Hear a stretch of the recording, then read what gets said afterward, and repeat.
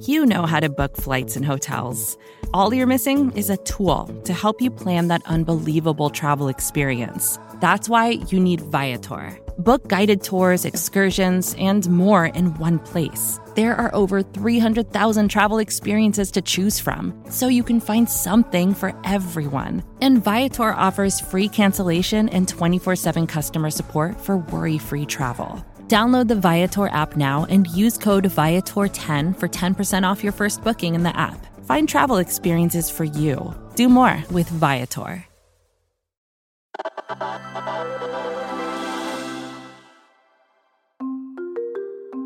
How many times have you gone to click on a link only to find out that the page, or even the entire website, no longer exists? Maybe you're applying to a job, or trying to show a friend a tweet, or looking for a delicious recipe, and the page is just dead, gone, never to be found again. Experts describe this process as link rot, and they say it can be a serious problem when it comes to preserving historical records, especially since so much of what we do now is online. One of these experts is Claire Stanton. Claire is a member of the Library Innovation Lab at Harvard Law School, and earlier this year, she worked on a study for the Columbia Journalism Review that examined the problem of link rot. She joins us now to tell us more. Hey, Claire, thanks for being here. Hi, thanks so much for having me. So tell us, what exactly is link rot? So link rot is an umbrella term for what happens when you're surfing the web and you click on a link and the content that opens up on the other end either is completely gone or it has changed in a way that you weren't expecting. A lot of users of the web are familiar with that dreaded 404 page not found error, and that's the prime example of link rot. In a lot of ways, it's part of the design of the internet. One of the most powerful things about the web is that it's a place where the most up-to-date information can exist and where content creators can be in control of what they're putting out into the world. It allows people to be constantly improving their websites and changing the way that they have users navigate their websites. There's also things like new internet protocols that happen that change the way a website works, which can break links. Sometimes people sell the domains that they manage, or they just stop paying for them, which causes them to go down. There's all sorts of reasons. And again, it's kind of just an inevitable part of the internet in a lot of ways. Our team talks a lot about the dilemma of the internet being that, like, the thing that you want to disappear, like that really embarrassing photo that you took in 2004, is always going to stick around and be somewhere on the web. But the thing that you actually need is going to be lost forever. Right. We've all seen it. Websites get taken off the internet all the time. And most of the time, it doesn't seem like a big deal. Like, maybe I put up a picture of my dogs and they get really upset with me. They don't like it. They say that's the worst picture of us. Take it down. And I will. But in other cases, it could result in a loss of critical information. How does link rot affect the average internet user in ways they might not understand or know? In a lot of ways, the average internet user will experience link rot in a way that's kind of an inconvenience in the short term. You know, you'll find another way to find that job posting or find another recipe to make that evening. But there are really serious implications for the long term in our historical record if our base references and information keeps disappearing before it can be preserved effectively for historians in the future, or even just regular citizens in the future to look at. So especially in this era of really rampant misinformation and in a lot of ways oversaturation of information, citations and source referencing is super important. Along those lines, you mentioned in your study that hyperlink loss is particularly dangerous for areas where there are written records, where researchers rely on things that have been written down. One of those professions is mine, journalism. And it used to be that newspapers were kept in a box or on microfiche in the library, and that institution protected them. But that's no longer quite the case. So what's at stake for the news industry in the 21st century? Yeah, I think there's two layers of that. There's the actual preservation of the news material itself, so the articles that folks are writing, and then there's even a second layer of the references that journalists are making, which in a lot of ways, newsrooms can have easier control over the content that they're putting out, but that secondary layer, because the web is so distributed, can be really fragile in and of itself. Never mind how expensive it is to even archive your own content. So there's this concept of the loss of your reference material, which is so important for journalism. There are things like negative SEO impacts. So if a newsroom is working off of a business model or just a content distribution model that relies somewhat on a search engine, having a lot of dead links on your website can really affect your page rankings. And then there are things like malicious hijacking of web links that appear in newspapers. So a lot of times when a web link goes dead, it's kind of just like, that's not there anymore. I'm very upset. But sometimes someone can take over that domain and put, an online casino there or some more nefarious content. And you're not giving us anecdotal examples here. Earlier this year, you and your colleagues looked at links in New York Times articles going back as far as 1996, when the paper first launched its website. What did you find?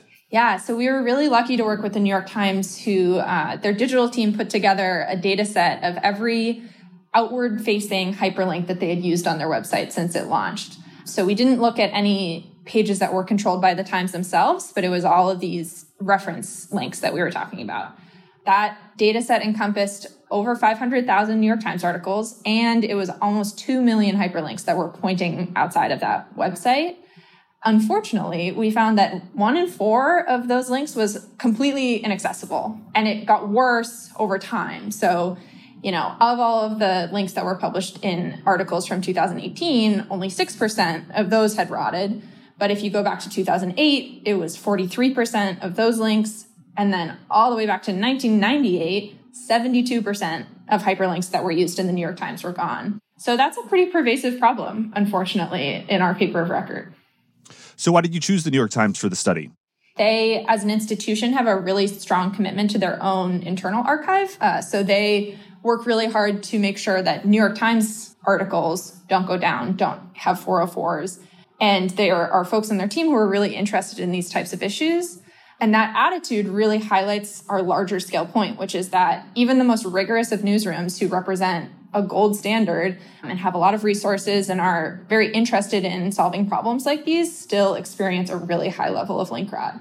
And that points to kind of an inherent issue in the field that we hope would prompt kind of a discussion to build new frameworks around these issues and to help people in this field. And did this study or any other research shed any light on which kinds of websites in particular are most likely to turn up a dead link? Yeah, one of the most kind of interesting findings for me was the volatility of .gov websites. You think of, for example, whitehouse.gov as being such a stable website because it's run by the U.S. government, who theoretically is a pretty long-standing institution and is, keeping up with things. And when we looked at that, it kind of became more clear because there's, again, this built-in cyclical nature of people who are running those websites. So anytime a new presidential administration comes in, they are in charge of whitehouse.gov. So they probably are changing the structure of the website. They're certainly changing the content of the website. So ironically, the things that seemed most set in stone ended up being really volatile. A more kind of qualitative finding that we had was talking to journalists who had been covering the pandemic. We're talking about how difficult it was to deal with link rot, looking at things like COVID statistics dashboards. So if a municipal government is tracking COVID cases in their city or in their state, they want to have the most up-to-date information. But a lot of people who are writing about trends and how things have changed over the pandemic had a hard time finding that historical information, even going back a week or a month. So those kinds of things tend to be really volatile. And again, kind of just the nature of the thing more than anyone being malicious or irresponsible. Did you find the same problem at other high levels of government, say Congress or the Supreme Court? So this study, interestingly, is almost a sister study to one done previously in 2014 by one of my co-authors looking at link rot in Supreme Court opinions. So when a judge issues an opinion on a particular court case, obviously citations are very important, and on occasion, those link to the web as well. And unfortunately, there were similar findings. There was a really high rate of rot in websites that were being pointed to by U.S. Supreme Court justices, which isn't a great look. Sure. And in the short term, it might seem like kind of annoying when you get a 404 or don't find the page you want to find, but the internet is still young and it's going to stick around. We're only going to be storing more and more historical information there. So let's say 100 years from now, Do you think that link rot means that we won't have a clear picture of this moment in history or the next 10, 20 years? The internet is absolutely changing the landscape when it comes to the historical record. And there are tons of libraries and archives and museums who have been working on this question of translating archival practices to the internet space basically since the internet existed. The Library of Congress has an amazing web archiving team. And of course, there's the Internet Archive, which also has the goal of kind of capturing the web at a large scale. But it's also clear that in some cases, like in digital newsrooms and courtrooms, just the pace of the internet is beating out those preservation efforts in this really specific way.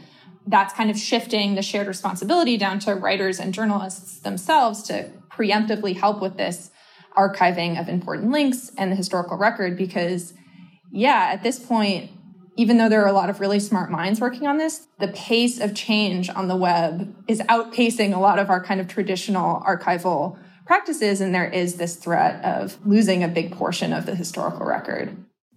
And you also mentioned a more malicious side of this. I think you called it content drift, when one hyperlink points to something that's different than what it originally pointed to, maybe a lot different, like a gambling website, or like you said, more nefarious content. Does that mean that there's actually a black market for dead hyperlinks? Unfortunately, there is some evidence of that. There has been reporting about some hyperlinks that have gone dead in publications like The Times that have been replaced with exactly those types of things, more not suitable for work content, let's just say. And again, I think a lot of this comes back to the search engine optimization world, where having your website linked to by an important place like The Times is good for you. So there's some incentive to try and find websites that have outlinks from important places that have stopped being paid for or are now kind of empty, and replacing that information with your website to try to get some of that SEO juice. So right now, we don't really have a link police or necessarily an authority that can stop this problem. Is there anything publishers can do to kind of make themselves less vulnerable to getting hijacked? The first step to all of this is kind of creating a partnership between the folks who are making this content, putting it on the web, using hyperlinks in this important way, and people who have a background as information professionals who have been thinking about how archival practices can translate to the internet age. There are a lot of questions to answer, like when should a link be archived and frozen in time versus when should it be a live link to point users to the most up-to-date information? There's really a need to just build frameworks and an understanding across the spectrum of content creators and writers to know about this problem, be proactive in ways that they can be about either archiving or using more stable links to the extent that that's possible, and training in some of these mindsets and practices of archives and libraries for writers themselves so they can be more protected against the downsides of link rot, even if they happen at some level.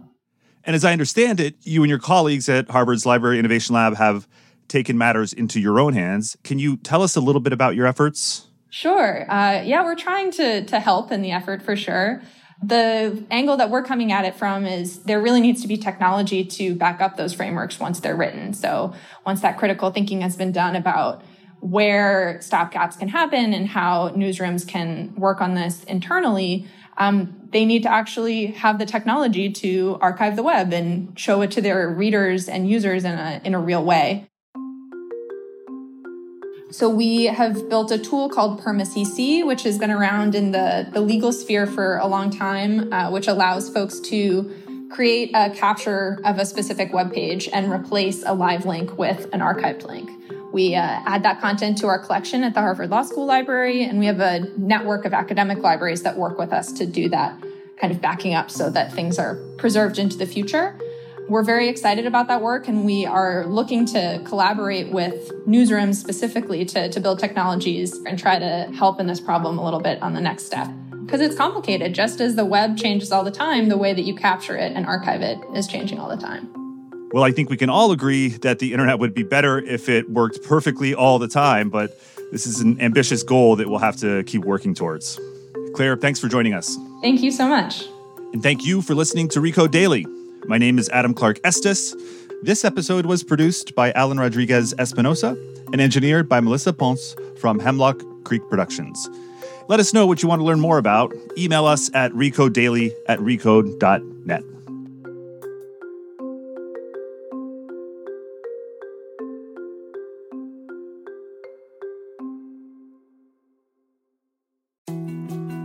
More to-dos, less time, and an infinite number of tools to keep track of. Sometimes doing business has never felt harder, but you don't need a miracle to hit your goals. You can just use HubSpot, because their all-in-one customer platform can make growing your business infinitely easier. Imagine this: high-quality leads, fast closing deals, wildly happy customers, and more benchmark-breaking quarters. It's not a miracle, it's HubSpot. Visit HubSpot.com to get started today.